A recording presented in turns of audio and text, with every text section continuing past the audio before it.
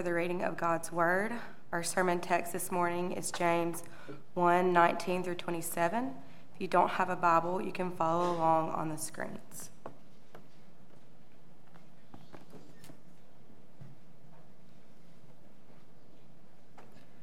Know this, my beloved brothers, let every person be quick to hear, slow to speak, slow to anger, for the anger of man does not produce the righteousness of God. Therefore, put away all filthiness and rampant wickedness, and receive with meekness the implanted word, which is able to save your souls. But be doers of the word, and not hearers only, deceiving yourselves. For if anyone is a hearer of the word and not a doer, he's like a man who looks intently at his natural face in a mirror. For he looks at himself and goes away, and at once forgets what he was like. But the one who looks into the perfect law, the law of liberty, and perseveres, being no hearer who forgets, but a doer who acts, he will be blessed in his doing. If anyone thinks he is religious and does not bridle his tongue, but deceives his heart, this person's religion is worthless. Religion that is pure and undefiled before God the Father is this, to visit orphans and widows in their affliction and to keep oneself unstained from the world. This is God's word. You can be seated and we'll pray together.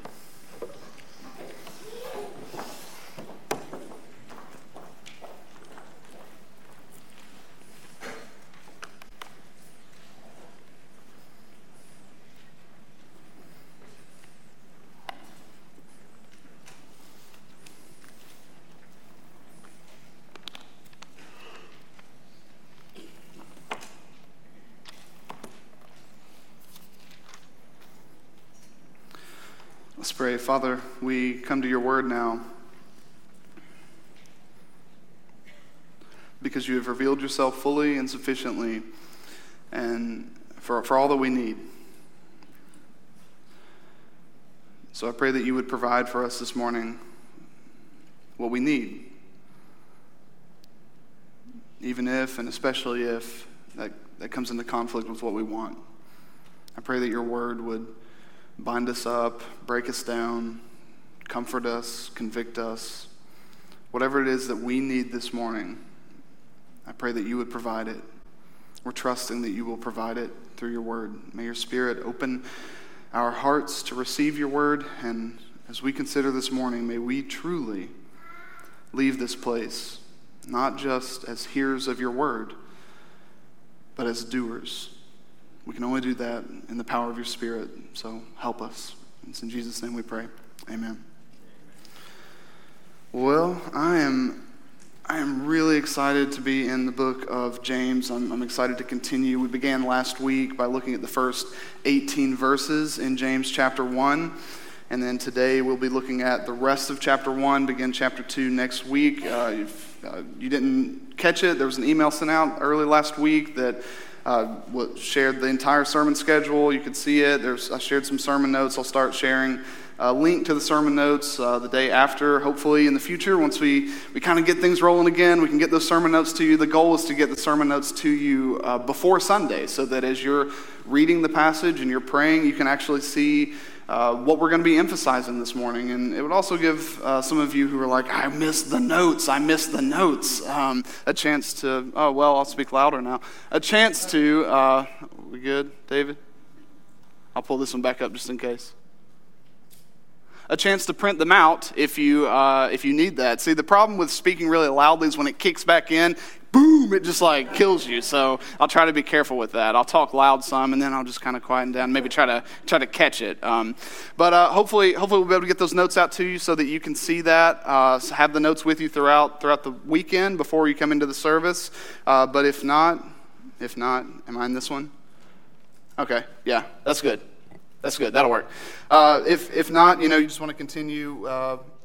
Just so you know, I didn't just get rid of the notes because Landon was gone and I just hated the notes. Okay, I don't hate notes. All right, I preach from notes. I send out the notes. That's not the issue. My hope is that as we're sitting under the Word this morning, that your attention is fixed on the word itself, and that you are hearing me as I'm preaching to you, but I would rather you be fixated on the word itself than my particular interpretation or my particular notes. So even though I think that's valuable, I do want us to focus our attention on the word this morning. All that to say, I am really excited to walk through the book of James, because as we considered last week, James is one of those books that is highly practical in its ethical demands that it places on those who are already in Christ.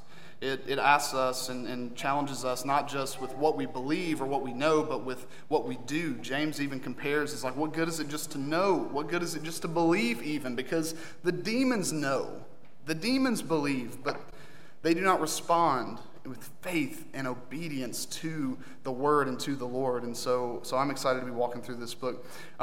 Recently, this past week, I actually had an opportunity to meet with Will Rambo's, one of the lead pastors at the Orchard here in town, another church here in town, and he was just meeting with me to encourage me. It was an excellent meeting. Love Will, but he shared something with me that I actually didn't know, that there are around 25,000 unchurched people living in Tupelo. 25,000.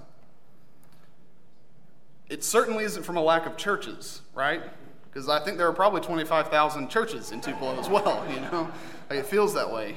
You can't drive down any street without seeing a church.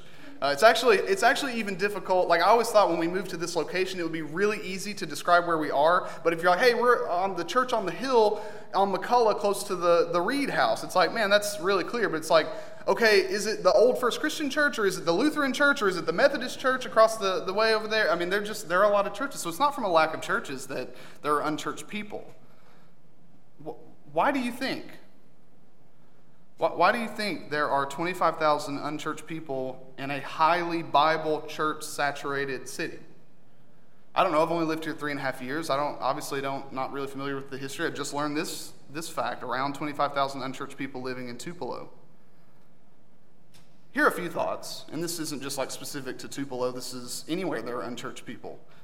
Maybe 3 reasons that there are unchurched people in Tupelo. 1, there are people, believe it or not, in Tupelo who have not heard the gospel. Okay? Just because it's the Bible Belt, and just because there are a lot of churches, and just because there are a lot of Christians, and just because Christianity is really positive here, doesn't mean that people have actually heard the true gospel. There are people who have not heard the gospel and have not responded in faith to Jesus. There are lost people in our city who don't know the gospel. That's one reason that there are unchurched people in Tupelo. Another reason, there are people in Tupelo who claim to be Christians, but they don't follow Jesus. We see that all the time. If they were asked, like if they were just updating their Facebook and they were going through the options and they saw religious preference or whatever, they would choose Christian.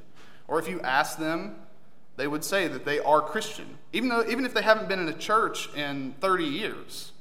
They're going to identify as Christians. So we have a lot of people who are identifying as Christians. Maybe it's cultural. I don't know.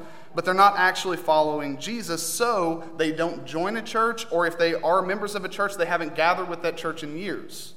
So you have people who have never heard the gospel, never believed. You have people who, I don't know, maybe they grew up in church, or maybe they just want to identify as Christians, but they're not in churches.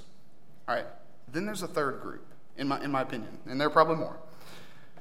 This third group I interact with quite often, so I can speak with certainty to a number of people who fit in this category. There are people in our city who see people who claim to be Christians but don't follow Jesus. So they themselves are not claiming to be Christians. They're not claiming to be Christians. And the reason that they give is because they see people who are Christians, but they're not following Jesus. There's no identifiable change in their lives at all. And so for them, what good is it to be a Christian? They want no part of the church for that reason. So I believe there are people in our city who have never heard the gospel.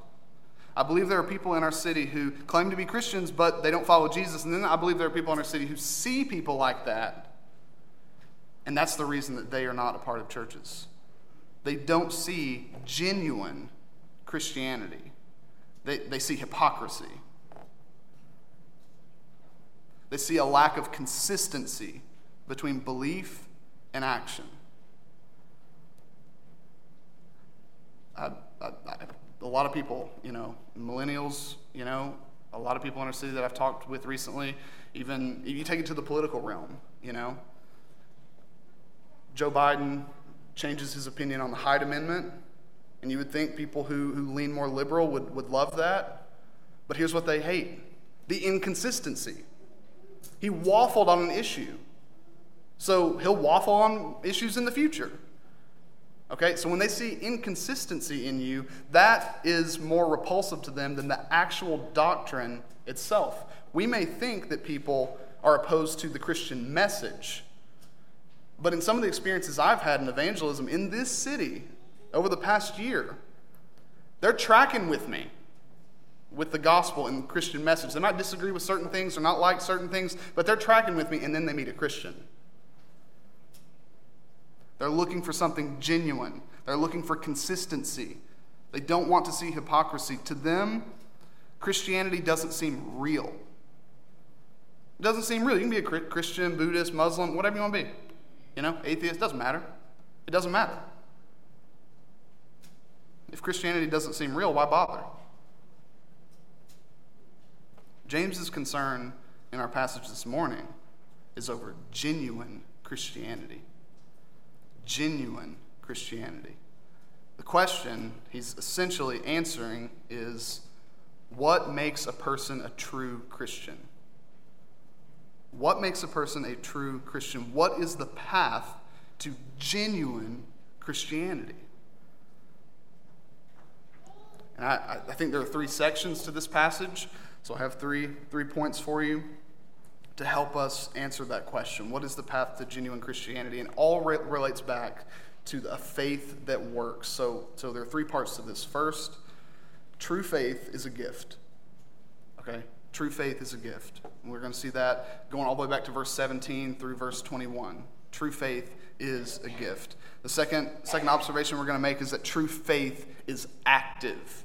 So true faith is a gift. Secondly, true faith is active. And then third and finally, true faith is both public and private. And it's in these 3 realms that we understand what a Christian truly is. So if you're here this morning and you're not a Christian and you're considering the faith, this is an excellent Sunday for you to be here, because we are going to be walking through what a genuine and true Christian should be. And if you are a Christian, it's equally important for you. So 3 things we're going to emphasize. Faith is a gift. Faith is active. Faith is both public and private. All right, let's begin. True faith is a gift. So, one of the most important questions you can ask as you consider Christianity, or if you are already in, it's a great reflective question. How do you get in? Okay, how do you get in on Christianity? Or if you are a Christian, how did you get in? How do you become a Christian? And the simple answer that James gives us here is that God must bring us in. And that's where Christianity is unique, and it differs from most world religions and philosophies and worldviews. God is the one who must act first in order to bring us into the religion. We don't do something first in order to get in. God must act first. Let's look at James 1, verse 17. We touched on verse 17 last week, and I intentionally last week did not preach on verse 18 because it fits so well with our passage this morning. So in James 1:17, we read, "Every good gift and every perfect gift is from above, coming down from the Father of lights, with whom there is no variation or shadow due to change." Okay, so every good thing comes from God, and everything from God is good. And then in verse 18, we see one of these amazing gifts from our Father who is good. Verse 18, "Of his own will, he brought us forth by the word of truth, that we should be a kind of first fruits of his creatures." Of his own will, he brought us forth. The theological word for that is regeneration. He brought us forth. The only way for us to get in on Christianity is for God to bring us forth. He has to bring us into it. He has to change the disposition of our hearts in order for us to get in the first place. God has to act first. Becoming a Christian is not achievement through good works. Okay, it's not achievement through good works or obedience. Becoming a Christian is reception of a gift of God's grace. It's the reception of a gift of God's grace. The only criteria that you need to meet, if you're considering Christianity, the only criteria you need to meet to get in on what Jesus has done and what he has to offer is to be a sinner. That's the criteria. You have to be a sinner. There's not a list I can give you of things that you need to do in order to become a Christian or be reconciled to God, because there's nothing you could do. You are a sinner, hey, there I am.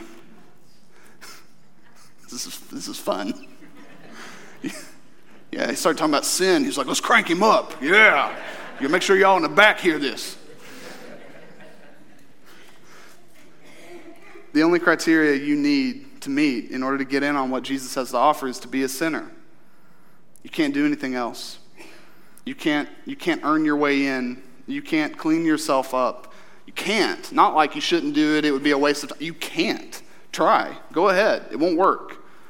That's not why we're in this room this morning. The only reason we're in this room and claiming to be followers of Jesus is because God brought us forth. He brought us in. How do we get in on Christianity? God has to do something. He has to bring us in.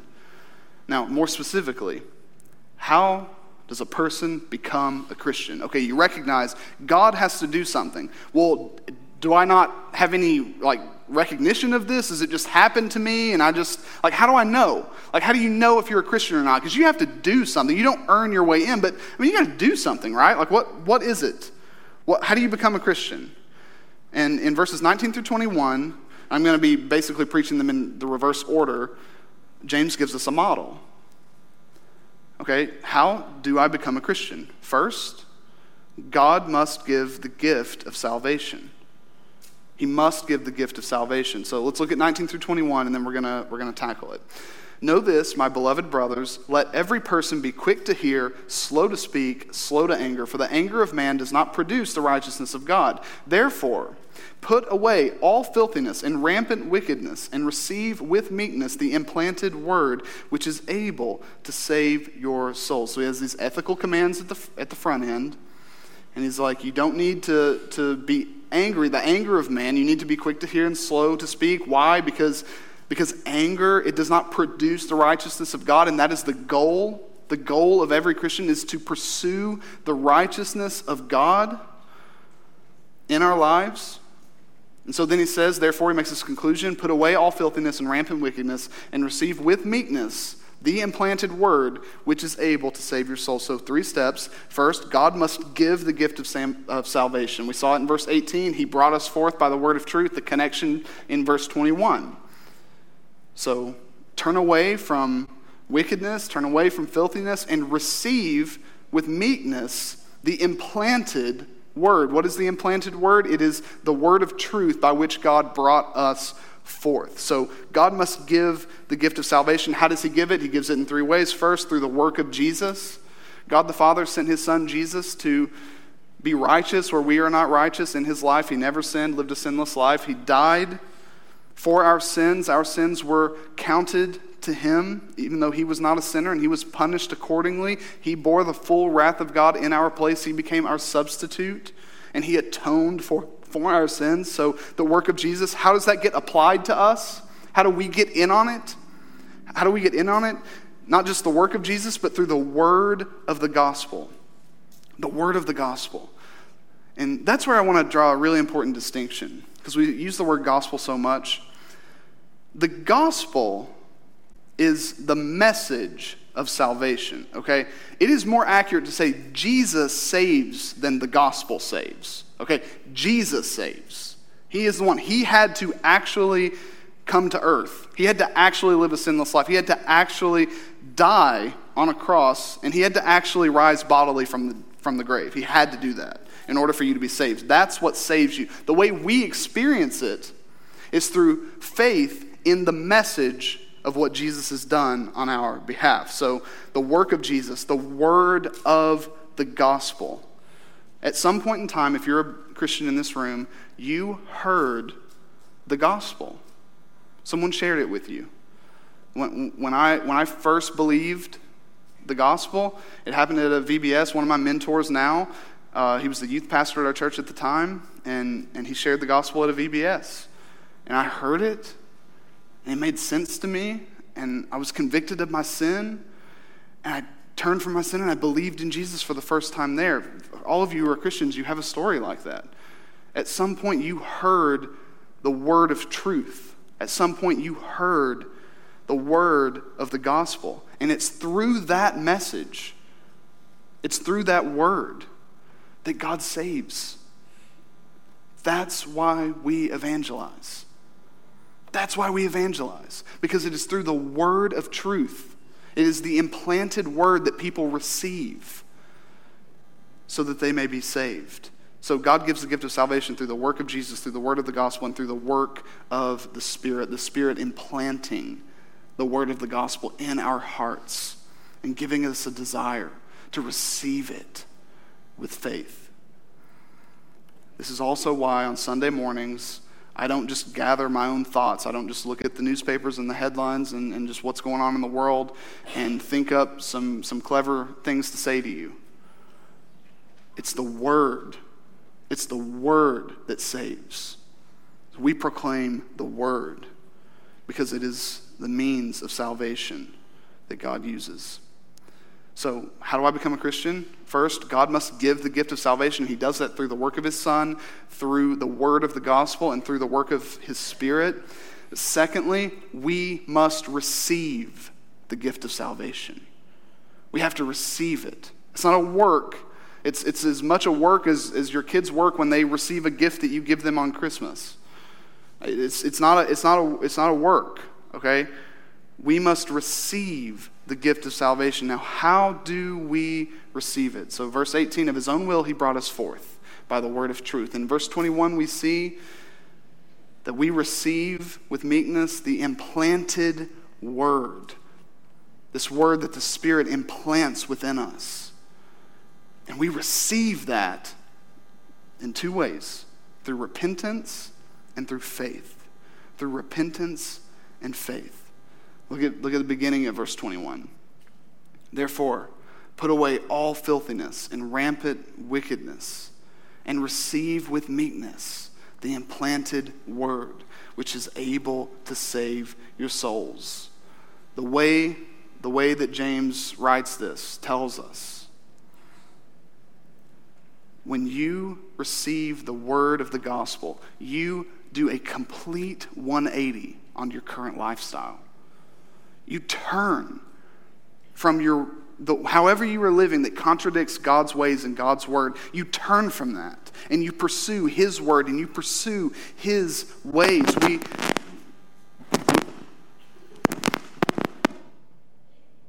We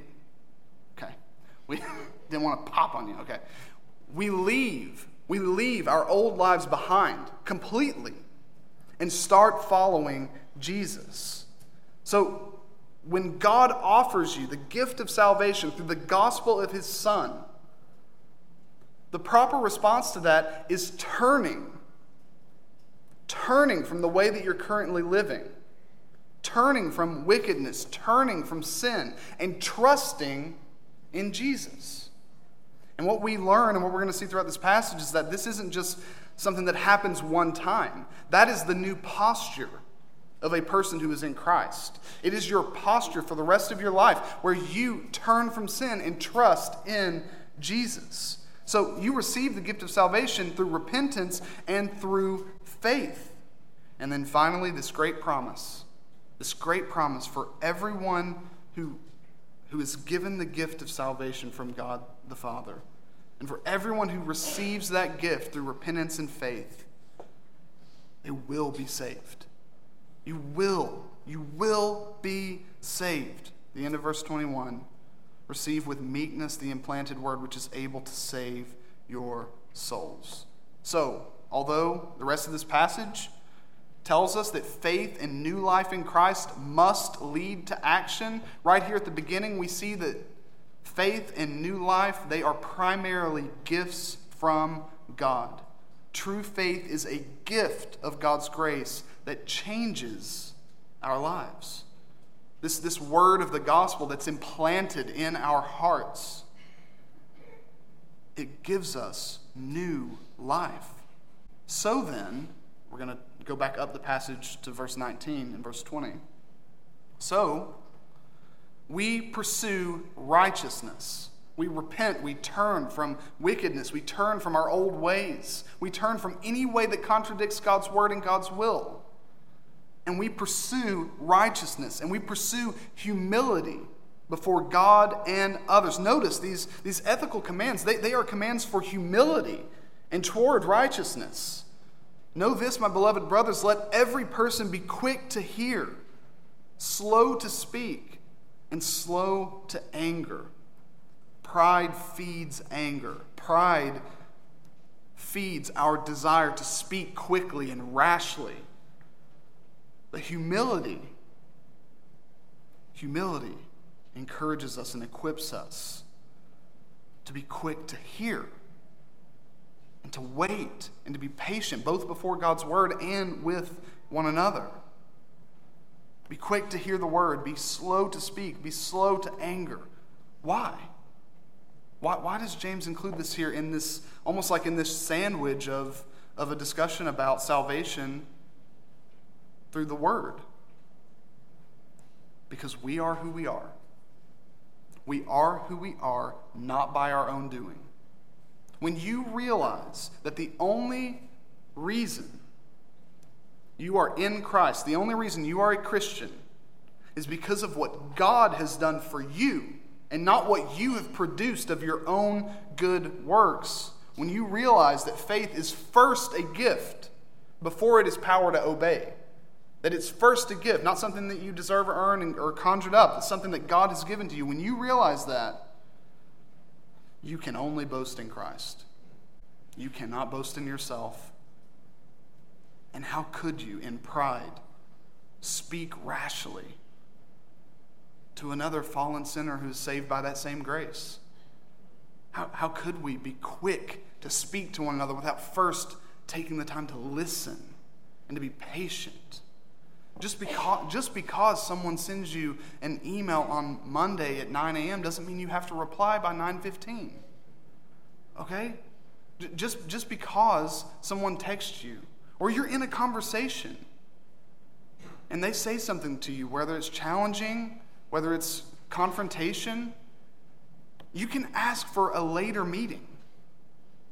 You can say, I need to go home and pray. I want to go home and pray. I want to go home and think about what you've said. Can we meet later for lunch this week? Be slow to speak. Be slow to anger. And be quick to hear. Be quick. When you're quick to hear, you're patient in your hearing. When you're quick to hear, you give the person the benefit of the doubt. You wait and you listen and you consider and you reflect.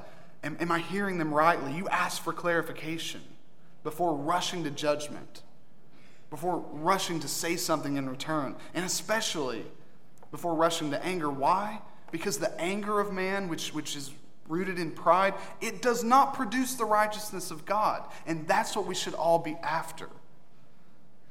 When you realize faith is a gift, it will produce the humility that you need to be quick to hear, slow to speak, and slow to anger. So first, before we get into all the stuff that faith should do, you need to remember, or hear for the first time, that faith in God, faith in Jesus, it is a gift. All right, second, true faith is not just a gift. True faith is active. All right. First thing we need to say here. Actually, let's read the verses. So start in verse 22.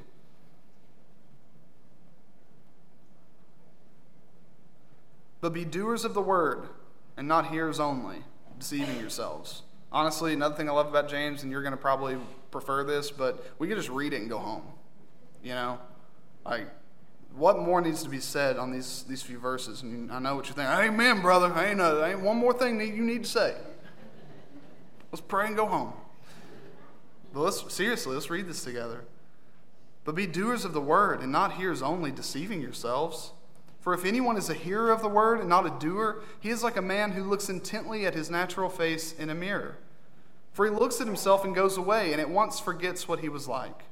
But the one who looks into the perfect law, the law of liberty, and perseveres, being no hearer who forgets, but a doer who acts, he will be blessed in his doing. So what we see here is that true faith is active. Faith that does not obey is a deceptive faith. Like, James is really strong in his wording here. He's saying to hear the word and not put what you hear into practice is to deceive yourself away from the faith. You're deceiving yourself if you think you can believe in Jesus and follow him without obeying him. It's deception. He's telling us that obedience to God is what marks a child of God. That's what marks us as his children. That we don't just believe the right things, we do what he says. Our faith leads to action. Receiving the word of the gospel then involves hearing the word of the gospel, but not just hearing, but believing it, receiving it by faith, believing, so hearing and believing, but even more than that, truly receiving the implanted word means hearing, believing, and doing. Doing the word. We don't read the Bible just to know more stuff about God or to have all the right answers. We read the Bible to do. How do you study the Bible? In search of meaning? In search of answers? How many of you begin your Bible study with one question: what can I do today? Lord, what can I do? Spirit, what can I do today? Show me in your word. Show me in your word what I can do today. Because, brothers and sisters, true faith is active. It works. It obeys. It puts into practice the commands and expectations of us that we find in it. That's what true faith does. Who is a genuine Christian? Someone who truly believes the gospel and who truly acts according to the gospel. And you can't have one without the other. We're going to see that later in James 2 in a couple weeks. Well, let's look at his illustration. He has an illustration and then an exhortation from it, okay? So first we have the illustration. And I always love it whenever illustrations are in Scripture because that just saves me the time. I don't have to think of one. James has one right here for us. He says in verse 23, "For if anyone is a hearer of the word and not a doer, he is like a man who looks intently at his natural face in a mirror. For he looks at himself and goes away and at once forgets what he was like." So he paints a picture for us. You have a man who looks intently at his face in a mirror. So he's standing in front of a mirror, he's looking at his face, and then he looks at himself and he goes away and forgets what he was like. So here's a question for you. How often do you think about your appearance throughout the day? I mean, the question's not how much time do you spend on your appearance before the day starts. How often, just as you're going about whether you're caring for children at home or you're going out to lunch with friends or you're at work, how often do you actually think about all the work you put in, because obviously I put in a ton of work on myself, you know what I mean? But how much time do you spend thinking about what you saw in the mirror as you were getting ready this morning, for instance? How since you've been sitting here, have you been thinking about it? No matter how much time you spend getting ready, for the day in front of a mirror, you probably don't think that much about your appearance throughout the day as you go about your day. You don't think much about it. It doesn't matter how much, the emphasis here is not how much time is spent in front of the mirror. It may be really quick and you move on, or you may spend hours in front of the mirror. But then you forget about it. You go about your day and it has no consequence. It has no consequence. You spend 2 seconds, you spend 2 hours. It has no consequence on how your day goes or what you do during the day. those who only hear the word, but don't do the word, that's what they're like. They look at the word, they think about the gospel, but then they go on about their day without giving it a second thought. They look deeply or shallowly into the Bible, but what they see, what they hear, doesn't really impact them as they go about their day. And again, time is not what James is concerned with here. He's not concerned with time. He's concerned with effect.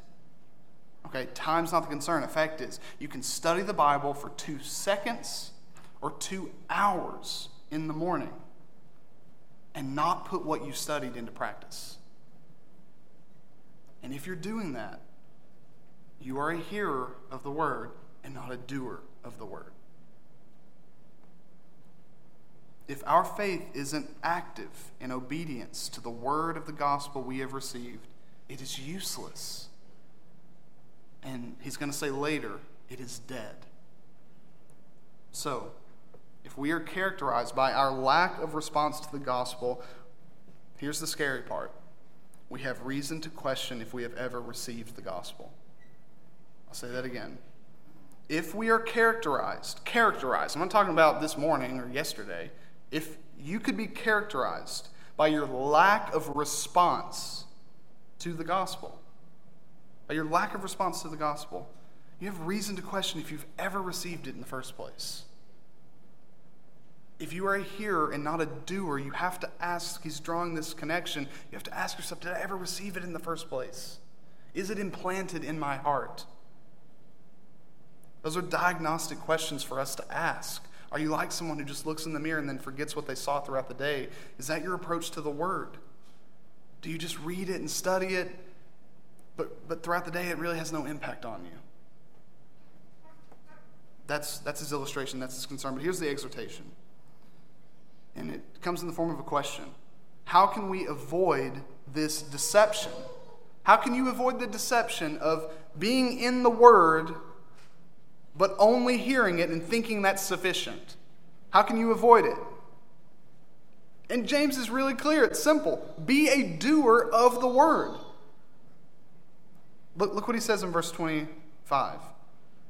But the one who looks into the perfect law, the law of liberty, and perseveres, being no hearer who forgets, but a doer who acts, he will be blessed in his doing. So the exhortation from the illustration is be a doer of the word. Don't just hear the word and put into practice what you hear and what you believe. Put it into practice. Live out the implications of the gospel. Don't just be able to recite the message of the gospel. You know God, man, Christ response. Congrats. Go do what it says. Go do what it says. Be a doer of the word. Transform your Bible reading and study into a quest for greater obedience. Is that how you approach the word? Are you on a quest? How can I pursue righteousness more? How can I obey what I'm reading more? Is that the content of your prayers? Consider. Or is it just, Lord, reveal yourself to me this morning. I want to know you more. That's an excellent prayer. But it can't just stop there. What can I do? What do I need to change about myself? Now, if you read the Bible asking yourself, Holy Spirit, please, what can I do? Think about it if every single person in this room took that approach to their morning Bible reading. First of all, let's assume we all read our Bibles every morning. Okay, we need to start there. Okay, we started reading our Bibles every morning with the intention of finding something else we could do in response to what we're reading. And then we went to work. And then we went out into our city. If we take this approach, I fully believe that 25,000 unchurched people in Tupelo will see the power of the gospel in us and through us. They will see with their eyes. They will experience in conversations and interactions with you They will see the word of the Lord in action because we will be putting what we're hearing into practice. We will be doing the word. When you are a doer of the word, you are putting the word, you are putting the gospel on display in your life.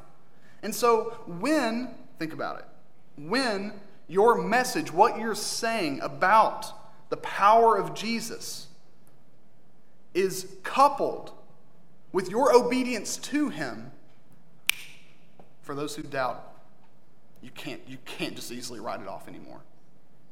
You can't. When you see the power of the gospel in someone's life and then they share with you, this is what I believe, you can't just easily write that off. I truly believe that the Lord will work mightily in us and through us if we resolve to not just be hearers of the word, but to put our faith to work and to seek to be doers of the word. So faith is a gift, but it is active as well. All right, finally, true faith is a gift, true faith is active, and then finally, true faith is both public and private. Let's look at verse 26. We'll cover these last two verses here. A lot of people put these two verses at the center of the entire letter. There are a lot of themes picked up on either side of these verses, so a lot of people see it as kind of the center point. Verse 26, if anyone thinks he is religious and does not bridle his tongue but deceives his heart, this person's religion is worthless. Religion that is pure and undefiled before God the Father is this, to visit orphans and widows in their affliction and to keep oneself unstained from the world. And again, James surprises us because you would think, what is pure and undefiled religion? And we get the books out. We get the books out and we get the confessions out and we get the creeds out and we're like, well, you got to believe these things. You got to believe these things, and then when you believe these things, you'll have pure religion.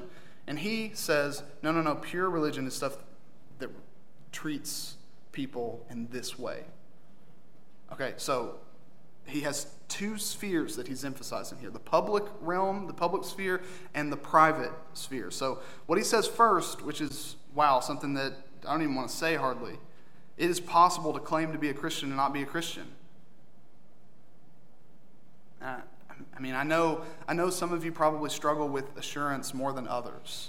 And so I really don't want this to trigger you into unnecessary doubting.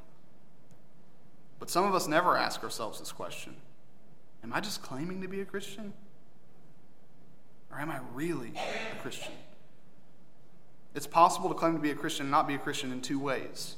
First, you seek to love your neighbor without pursuing personal holiness. All right? You seek to love your neighbor without pursuing personal holiness. It's the person who wants to go volunteer down at the Salvation Army but goes home and watches porn for 2 hours. Okay? It's the person who publicly is on fire for Jesus but privately couldn't care less about obedience to him. Then there's the second way is the reverse. So it's pursuing personal holiness while ignoring our neighbors. So you're on fire for Jesus in your personal quiet time, and yet you pass by orphans and widows and the destitute and the homeless, and you don't care. You don't care. In both ways, we can deceive ourselves. So I don't know where you see yourself struggling more, but there is this hard word from James right here at the front in verse 26. The content of our hearts is revealed. That's scary, right? When what's on the inside is revealed, where what only you know, you and God are the only ones that know, it's revealed. James tells us the content of our hearts is revealed in the control of our tongue and the compassion that we have for those who are in need. The content of your heart is revealed in your tongue and what you say, and in your compassion for those who are in need and what you do for others. So let's look at these two spheres, and then we'll be done. First, true faith leads to public love for others. True faith leads to public love for others. Privatized Christianity, where you can be a Christian in your private life and no one can touch my private life, I can do what I want. I come to church and I go home and I read the Bible and I pray with my family, but it does not impact or affect what I do at work or how I behave at the grocery store or how I treat other people. That's a myth. Okay? This faith that is a gift to you is a life-giving faith. You are a new creation in Jesus, here at home, by yourself, with other people, at the grocery, wherever you are. You are a new creation in Jesus. So this privatized Christianity, it is a myth. We don't get to turn off the new life we have in Christ depending on where we are. You can't turn it off. We are new creations. And like it or lump it, the gospel has social implications. Let's read it again, in case you missed it, in verse 27. Religion that is pure and undefiled before God the Father is this: to visit orphans and widows in their affliction. All right, I promise you there's nothing confusing in the Greek. All right? It is what it is. That's what it says. Pure and undefiled religion before God the Father is this: to visit orphans and widows in their affliction. True faith leads to compassion for those who are hurting. It leads to compassion for widows and orphans, the helpless, the defenseless, the destitute, unborn babies. The gospel has social implications. That's why we support New Beginnings. That's why we support Parkgate. That's why we support the Talbot House. Because we want to be on the front lines of living out the gospel in public, especially with those who are in most dire need. So, tupelo then, if true faith has public and social implications, Tupelo should be a better place because we are here. It should be a better place because we are here.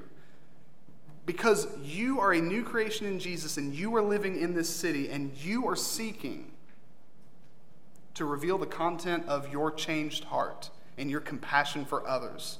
People in this city who are hurting should have 170 members in this church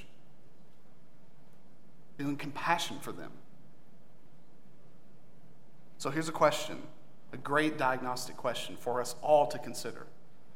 If we closed up shop after this service, we quit meeting, we just dissolved, would anyone in our city care?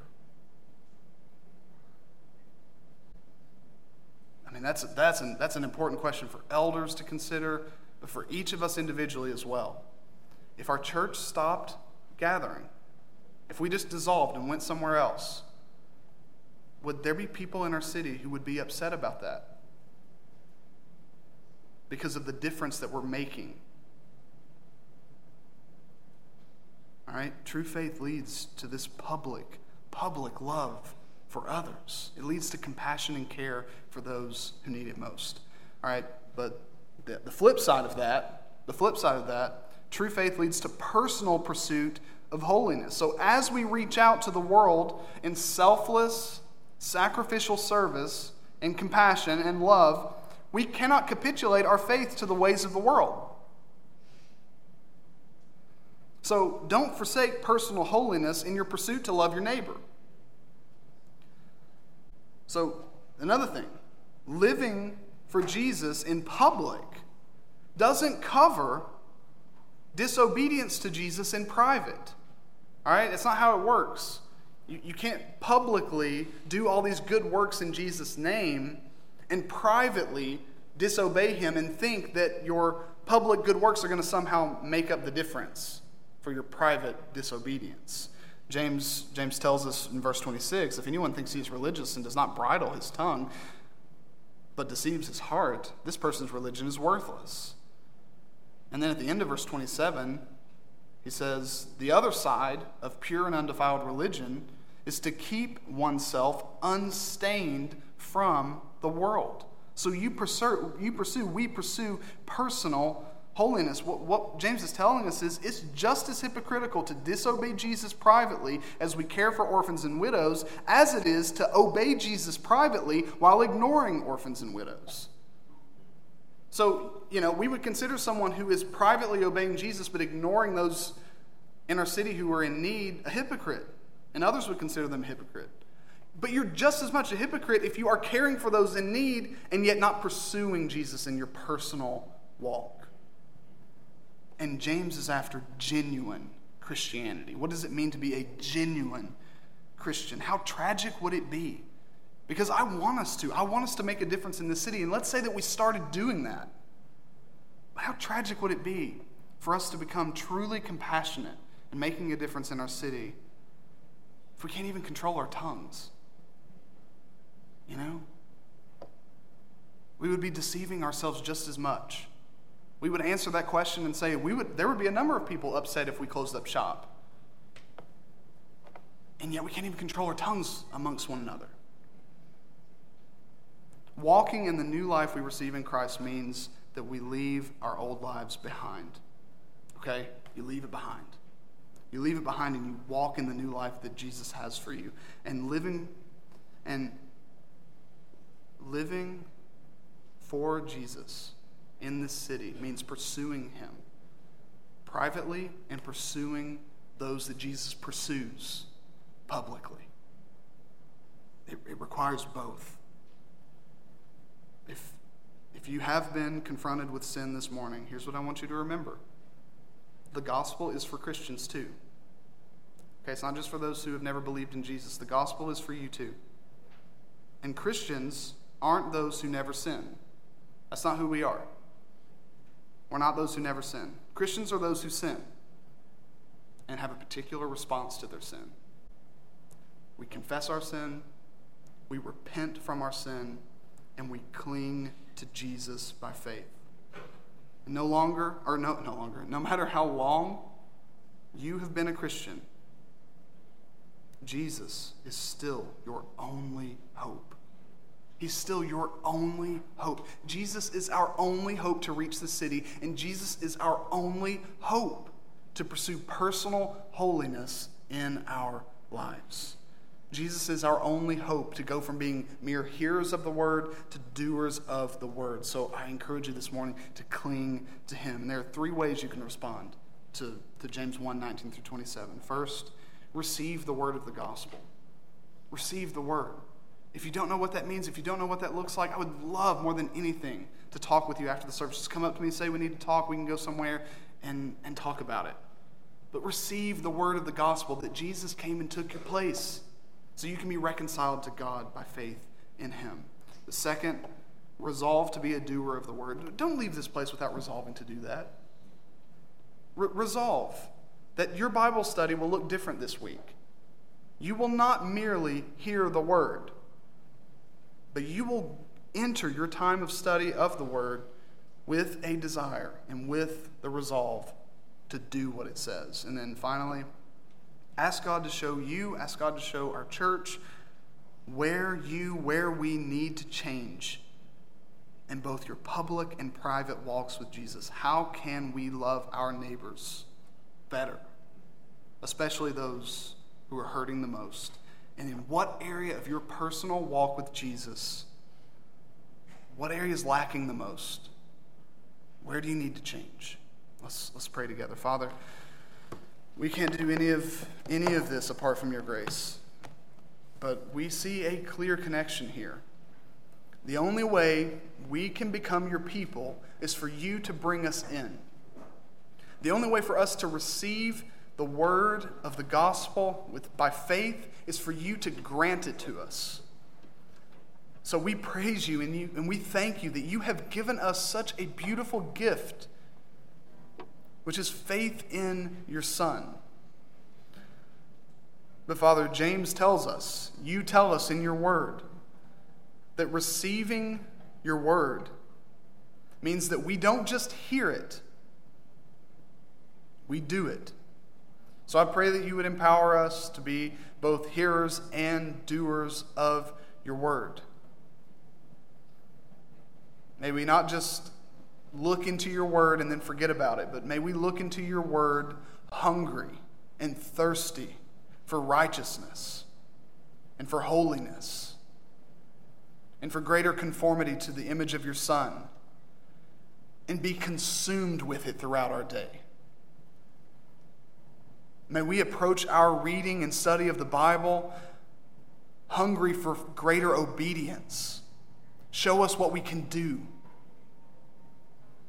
And Father, we do lift up those in our city who are hurting the most. Orphans, widows, homeless, others who are hurting. Father, I pray that you would bring them help, and I pray that you would use us to bring them help. Father, we're grateful for New Beginnings and all of the placements of children that they have, and that they have placed children and families in our own midst. Father, I'm thankful for families in our midst who have adopted and who have participated in foster care. May that increase. Forgive us for our neglect of those who are hurting most in our city. And use us however you see fit to care for them. But Father, may we not publicly follow you without privately. So I pray that you would convict us to pursue greater obedience to you when no one else is around. And as the content of our heart is revealed through what we say, I pray that it would be seasoned with your grace and that you would empower us to use our speech, to use our listening, to use our actions to glorify your name and to reach the city with our only hope, Jesus. So be glorified and be big in us. And it's in Jesus' name we pray. Amen.